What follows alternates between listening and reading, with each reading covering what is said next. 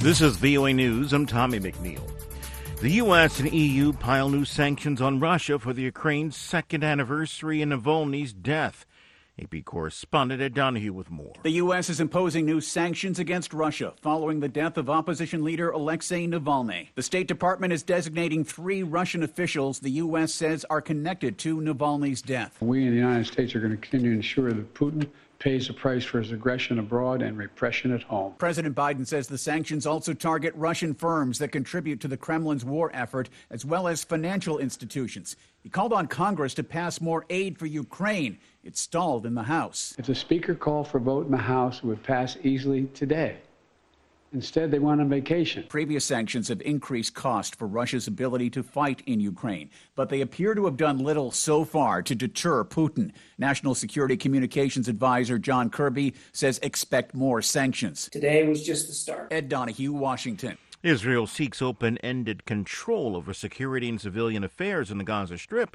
According to a long-awaited post-war plan by Prime Minister Benjamin Netanyahu, the White House also has some ideas about post-war Gaza. VOA's Rick Pantaleo. Prime Minister Benjamin Netanyahu presented his 2-page document to his security cabinet late Thursday for approval. His ideas were swiftly rejected Friday by Palestinian leaders and run counter to Washington's vision for the war-ravaged enclave. John Kirby, White House National Security Communications Advisor, spoke about post-war Gaza.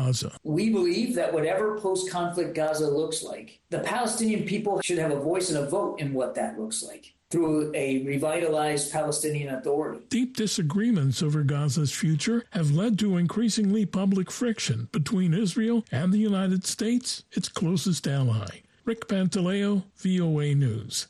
This is VOA News. An ally of the late opposition leader Alexei Navalny says that Russian authorities have given his mother a deadline to agree to forego a public funeral or else they'll bury him immediately on prison grounds.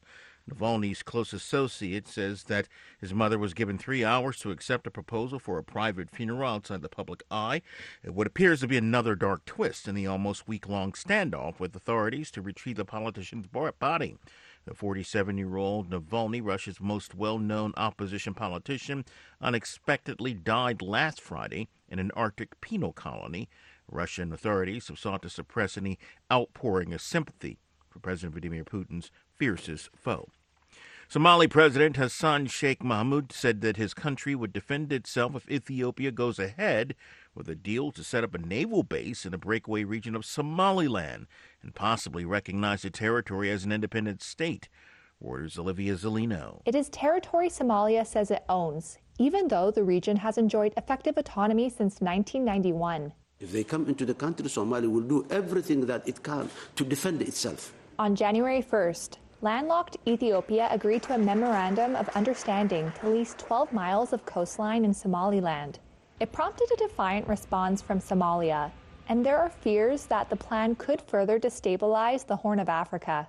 President Mohamud did not elaborate on what action his country might take, but he said he would only agree to discuss the matter with Ethiopian Prime Minister Abiy Ahmed when the government in Addis Ababa renounces its intention to, quote, take part of our country.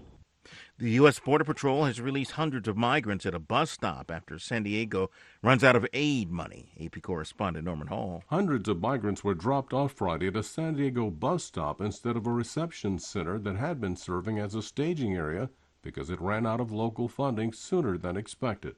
The emergency shows how the largest city on the country's southern border is struggling to cope with the unprecedented influx of people.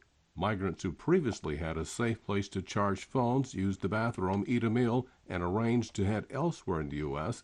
were left on the street. The nonprofit forced to close its doors had received $6 million to operate through March. Other migrant aid groups scrambled to help out as best they could with makeshift arrangements. I'm Norman Hall. President Joe Biden has told the nation's governors that he's exploring what executive actions he can take to address migration across the southern border after the bipartisan deal collapsed in Congress this month, but he seems frustrated at the limits of his authority to act unilaterally. Biden hosted members of the National Governors Association at the White House. I'm Tommy McNeil, VOA News.